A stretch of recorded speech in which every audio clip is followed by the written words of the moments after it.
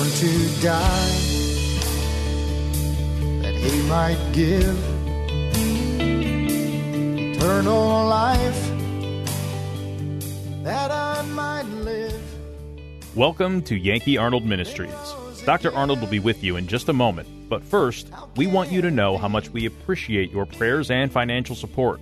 You may help this radio ministry by donating online at yankeearnold.com or by mail at Yankee Arnold Ministries, 7028 West Waters Avenue, Suite 316, Tampa, Florida, 33634. Again, that's 7028 West Waters Avenue, Suite 316, Tampa, Florida, 33634. Feel free to send Dr. Arnold your questions or comments to Yankee at yankeearnold.com, and he will respond as quickly as possible. Now, here is Dr. Arnold with today's message. My soul that night. Did you know when it talks about in the book of Romans in chapter 1 and verse 16 about the word dynamos, it is the dynamite, the power of God. In the book of Corinthians, when it talks about it, it uses that same word, and it's talking about a language. The language, same thing. And the words are power. Language, understanding is powerful. So when you study the Word of God, because it's truth, it's very powerful. And did you know that the knowledge of the Word of God will help you in your daily life? When sinners entice thee, consent thou not. Hide thy word in thy heart, that he may not sin against the Lord. Thy word is a lamp unto my feet and a light unto my path. The entrance of thy word giveth light. So as you study the Word of God, you're getting power to live your life. Your life this coming year is going to be one dull, boring thing, and you're going to be up here and down here emotionally, and you'd be surprised how quickly your life can become a wreck. And you can become a nervous wreck, a bundle of nerves. And you're going to have to be popping pills to kind of calm you down or pick you up. And all you needed was some counseling from the Word of God. You say, well, I don't have time. If you don't have time to stay healthy, you're going to have to make time to get well. Don't that make sense? That was a good statement. You know where I got that? From John Kent. When I see something that's good, and I like it, I try to remember it. See, it ain't all gone. That's what I said. That's why I always make mental bets. That way I don't, if I lose, all I've done is lose my mind. So here in this verse, look what he says there in verse 27 again. Declaring to you all the counsel of God. When he says the counsel of God, means the Word of God. I've taught you everything. From one end to the other, I'm teaching you all that I can. I cannot teach you everything in 1 hour on Sunday morning. I can't do it in the 3 major services that we do have. Did you know in the book of Acts, they met daily? Boy, did they need a lot of counseling, huh? And with all that knowledge and so on, did they still have any problems? They still had problems.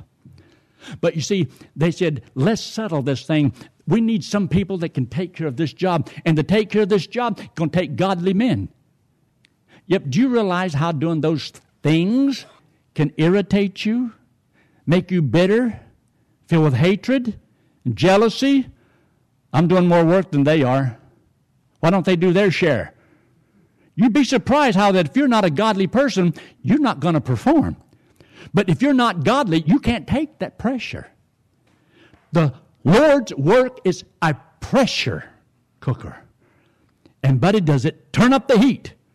And it sure gets hot. And this is why not everybody is ready to serve the Lord. You ought to be. But a lot of people can't handle it. And that's why they don't take responsibilities. They just want to show up long enough just high and by.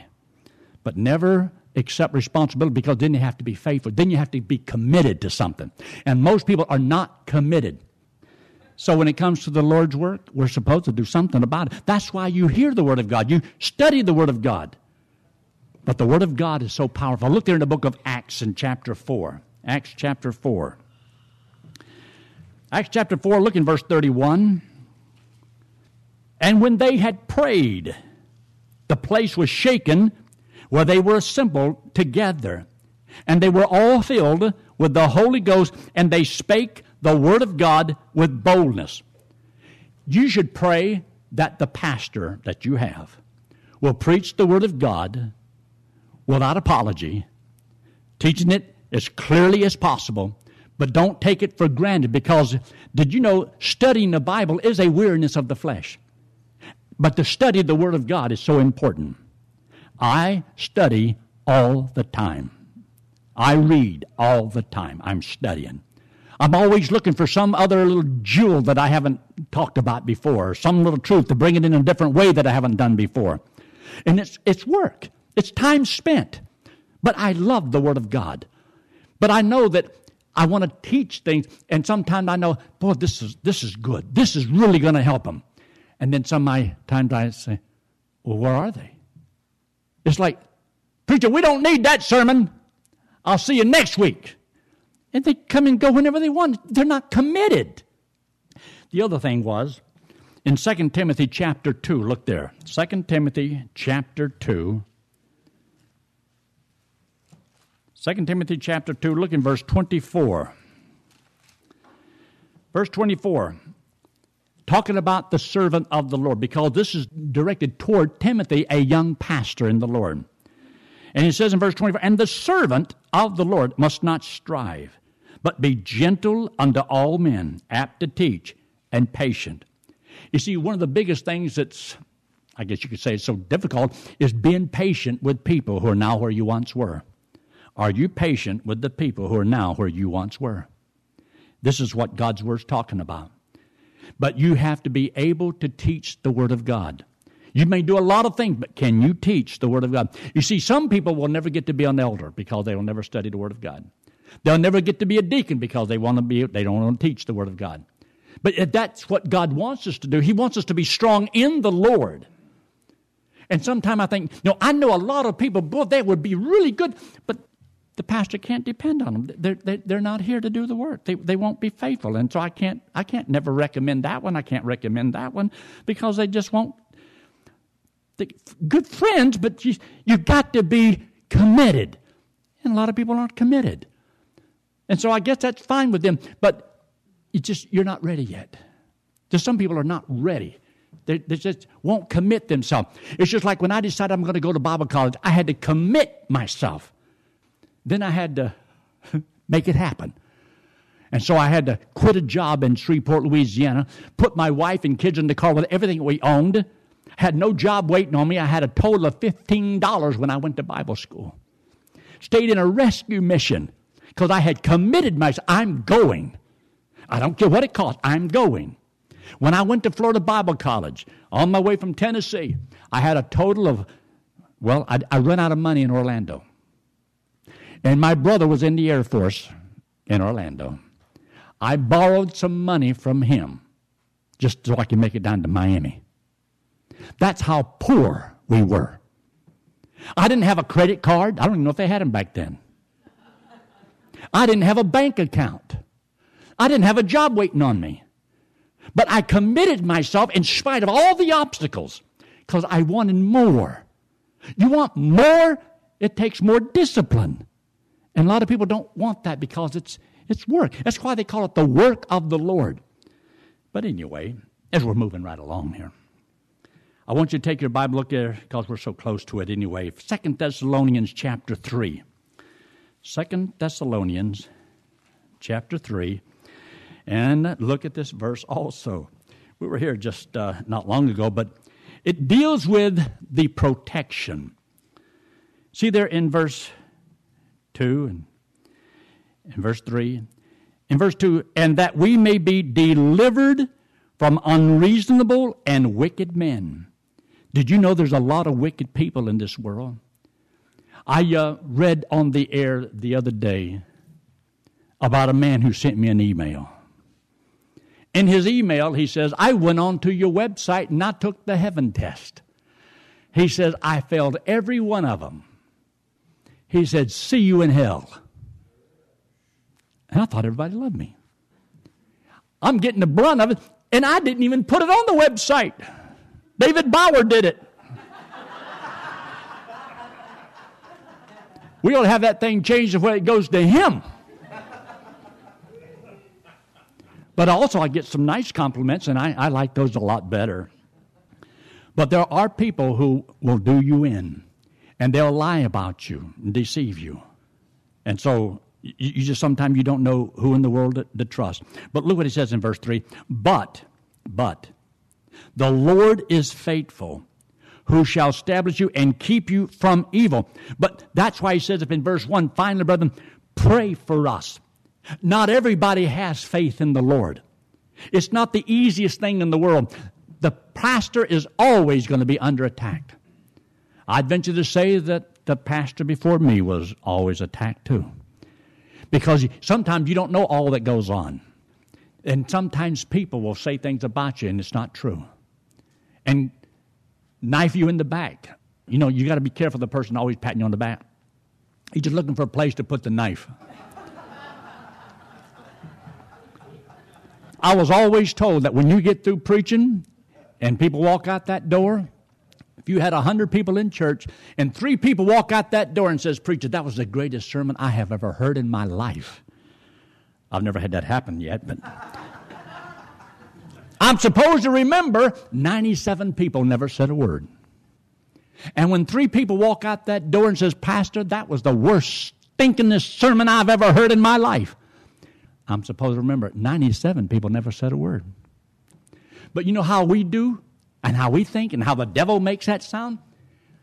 Everybody feels that way. No, they don't. You see, 2 bullfrogs in a pond can make it sound like 1,000. They just croak loud. And you can always have a couple loud-mouthed people that makes it sound like, well, everybody feels that way. And it's not true. People can do this to you. That's why as a good church and a strong church, you have to pray for one another. Cut people a little slack. Don't be too critical of everything that you see and hear. I was always told, see with one eye, hear with one ear. It keeps you from being too critical and jumping on somebody every time they make a little mistake. But anyway, as we're moving right along, look in Psalms 41. Psalms 41. I want you to see this. There's a friend of mine that had this happen to him. I'll tell you about him. He's a real close friend of mine. And he had this happen to him. Psalms 41, look down in verse 9. Look in verse 9. Yea, my own familiar friend, in whom I trusted, which did eat of my bread, hath lifted up his heel against me. Who do you think said that? Jesus said that. This is about Jesus. And guess who it was that did this to him? Judas. You ever heard of Judas? He said, I trusted him. That's what Jesus said. He said, I trusted him. He lifted up his heel against me, and I trusted him. Did you know that as you serve the Lord, you're going to trust people, but people will fail you? I hate to say it. I don't want to ever fail you, but being human, I probably will somewhere along the line. You're going to come to church one Sunday, and you're going to be expecting that preacher to have that wonderful sermon that you need to lift you up a little bit. And by the time I get through preaching, you're going to walk out that door where you could crawl underneath the belly of a snake without ever touching the snake. And I will make you feel so low. I said, well, I'll never come back and hear them again. Don't judge just by that one message. I used to tell people, I says, look, I want you to come next Sunday. He says, why should I? I said, because I could preach the best sermon I've ever preached next Sunday. He says, you preach it, and then I'll come and hear it. I said, I don't know when I'm going to preach it, so you ought to hear every sermon I preach, because somewhere along the line, it will be the greatest sermon I've ever preached. But I don't know when I'm going to preach it. The preacher doesn't know how all of his messages are going to come across, how it's going to hit everybody. Sometimes we use what we call a sawed-off shotgun. You don't point it at anybody, you just blast away. Just hope you hit somebody somewhere. And then sometimes there's messages that you'll preach, and it's like a rifle shot. Pew! Man, it's right into the heart. I had one person I preached not long ago, and he came out the front door and he says, "My feet are bloody." I said, "What?" He says, "You stomped all over me today." I don't know if the person ever come back or not. I don't know. But sometimes that happens. Now, I just want to read this to you. In 2 Timothy 4 and verse 14, Paul makes his statement to Timothy. He says, "Alexander the coppersmith," he says, "did me much evil." Did me much evil. So somebody had said some things and did some things that really hurt the Apostle Paul. And sometimes you don't know what pressure somebody else is under. You won't always know the pressure I'm under. I don't always understand the pressure you're under. I don't always understand how you feel. Now, I could say, "Well, I feel your pain." That was Bill Clinton. I don't know if I feel your pain. I can't make a lot of promises. I'm a man. But I do want you to pray that I will be the godly pastor that I need. I don't want to just preach sermons. I want to counsel you. I want to help you to understand the Word of God. I want the Word of God to make a difference in your life. And I want you, if you possibly can, to do the things that God says to do. And I know that it will be a blessing. Let me mention this to you. You know that Peter had denied the Lord. And the Lord took the initiative and came to him, and he wound up correcting some problems. He just mainly asked him, says, do you love me? And Peter said, "I love you." He asked him 3 times, "Do you love me?" I'll just ask you this question now. Do you love me? Do you love me? Ray Stanford asked his mother that. Says, "Mom, do you love me?" She said, "Yeah, I love you." He said, "No, I mean, do you really love me?" He said, "Of course I love you, son." He said, "Mom, if you knew you had eternal life and you understood this, why didn't you tell me?" He says her lips got tight. She started trembling, started crying, and went into the other room. But your love is shown by the things that you do, your faithfulness. Do you love the Lord? Do you love the Lord? I'm not saying do you know Him. If you trusted Christ as your Savior, you know the Lord. But do you love the Lord? Do you love Him? I believe it's so important. I want you to take your Bible and look there in the book of 1 Timothy chapter 3. 1 Timothy chapter 3. See, one of the things that pastors need to do, and that is to watch his life. And that means the purity of your life.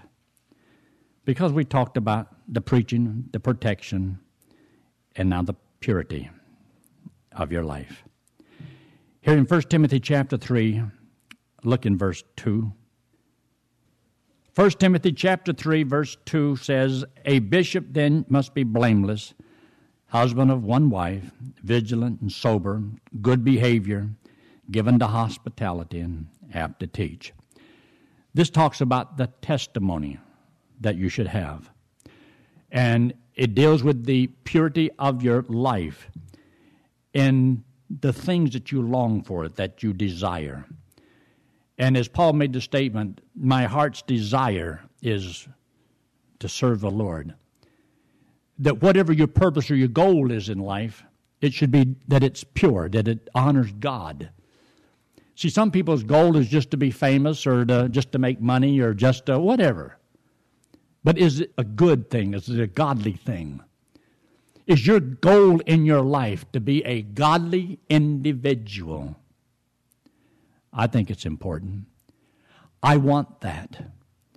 Because I know that if I stay godly, God will have to bless my life, and I want that. I want you to want that. I want you to expect more from the Lord this coming year than you did last year. But as one missionary put it, William Carey says, attempt great things for God, expect great things from God. Are you going to expect something from the Lord this coming year? I want you to have high expectations, but pure expectations, because I believe that's what God wants. Philippians 1:21, where it talks about purity of life, he makes this statement, for me to live is what? Is Christ. And to die is gain. For me to live is for Christ to live. Because I'm going to take this body of mine and I'm going to yield my body to the Lord and become a living sacrifice so that God can use me however He wants to use me, wherever He wants me to go, whatever He wants me to do. My wife Betty, she sung a special last night, whatever it takes for my will to break. And if you really listen to the words of the song, it wouldn't take much for you to break. Whatever it is, I'll be willing to do. But it's a good song. But I want you to understand and appreciate the fact that the preacher has a responsibility. I don't want to be just a preacher. I want to be a pastor. And I can't pastor you without counseling you. And counseling you is what I do. Believe it or not, what I've talked to you about this morning can help some people solve some of their problems. What I will speak on tonight will help some people solve some of their problems. And when on Wednesday night, it will help some people solve some of their problems. You remember a statement that Jesus made whenever He was going to the Garden of Gethsemane? He had His disciples with Him, and He says, now, I want you to pray for me. And He went off and He prayed. Great sweat drops of blood. He was in anguish over his soul and the cup that God had for him. And He came back by to see His disciples, and what were they doing? They were sleeping. He says, could not you bear with me 1 hour? A lot of times on Wednesday night we have a prayer meeting, but I teach a little bit differently because of my hearing problems. I think, can't people bear with me just 1 hour? Is their life so full they don't have the time? They can't do it. They cannot work it out. Do you realize the encouragement or the discouragement you can make in a preacher's life? Because it sometimes makes him think, well, what you have and what you're doing is more important than what he wants for you. And some of you may have nothing more to do than watch television. Your favorite program is on, and you can't miss that. God knows that. And yet, you're making a sacrifice. You may be giving up something really of divine origin from the Word of God that can change your life, make you think differently. But it takes time. It takes commitment. If you're working, or you're sick, or you can't drive at night, God knows those things, and I'm not saying anything about that, and you know that. But if you use anything that I'm saying this morning as a justification for you to get mad and angry, you're doing it willingly. I didn't cause that. I want the best for you. I want to help you. And I can't help you if you don't come see me. Because see, I'm the doctor. I'm the spiritual doctor. I'm interested in people staying spiritually strong. Isn't that what you want? Or do you want the preacher just to pat you on the head? God bless you. And you never do anything for the Lord. It's okay. As long as you just come to church and pay your money, I'm fine. No, I'm not fine. I want you to grow spiritually strong. I want lives changed. I want families changed. I want kids to love the Lord and love their parents. And I want to turn the hearts of the fathers to their families and to their kids. Is that wrong? Look up here. Letting this hand represent you and me. The wallet represent all the things that we do that's wrong. You ever did anything wrong? All of us have sinned. We have all done things wrong. But now God loves us, but He hates what we do wrong. And the Bible says for us to pay for this sin is eternal separation from God in hell. See, we've all sinned. We're all in the same boat.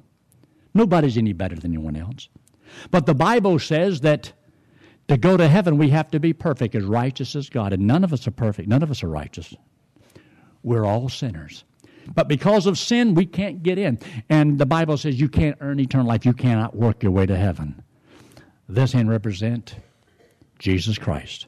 He's the Lord. God in the flesh. He came into the world because He loves us. He hates our sin because our sin separates us from the Lord. So the Bible says that Jesus Christ took all the sin, paid for it on the cross, come back from the dead, and that if we would believe He did it for us, He would put this payment to our account, and we get to go to heaven on what Jesus Christ did. There's no trick to that. It's a gift. It's totally free. All you and I have to do is believe that He did it for us. Because if you believe He did it for us, then you're not trying to earn your way to heaven. Why? Because you already have salvation. Your sins have already been forgiven. He's already given you eternal life when you believe it. So I'm not trying to earn my way to heaven now. I don't go to church or to give money so that I can go to heaven when I die. I'm going to heaven. That was taken care of years ago when I believed He did it for me. Will you believe that He did it for you? If you will believe He did it for you, He puts that payment to your account. You go to heaven on what He did, not what you do. It's the gift of God, not of works, lest any man should boast. Let's pray, shall we? Every head bowed and every eye closed, no one looking around. If you're here this morning and you've never trusted Christ as your Savior, would you trust Him? Would you simply just believe that whenever He died for you, and that you will trust Him to take you to heaven when you die? So, you see, when Christ died, paid for sin, He was buried, rose again, and He's coming back one day. But I want to ask you, if you was to die right now, where would you go?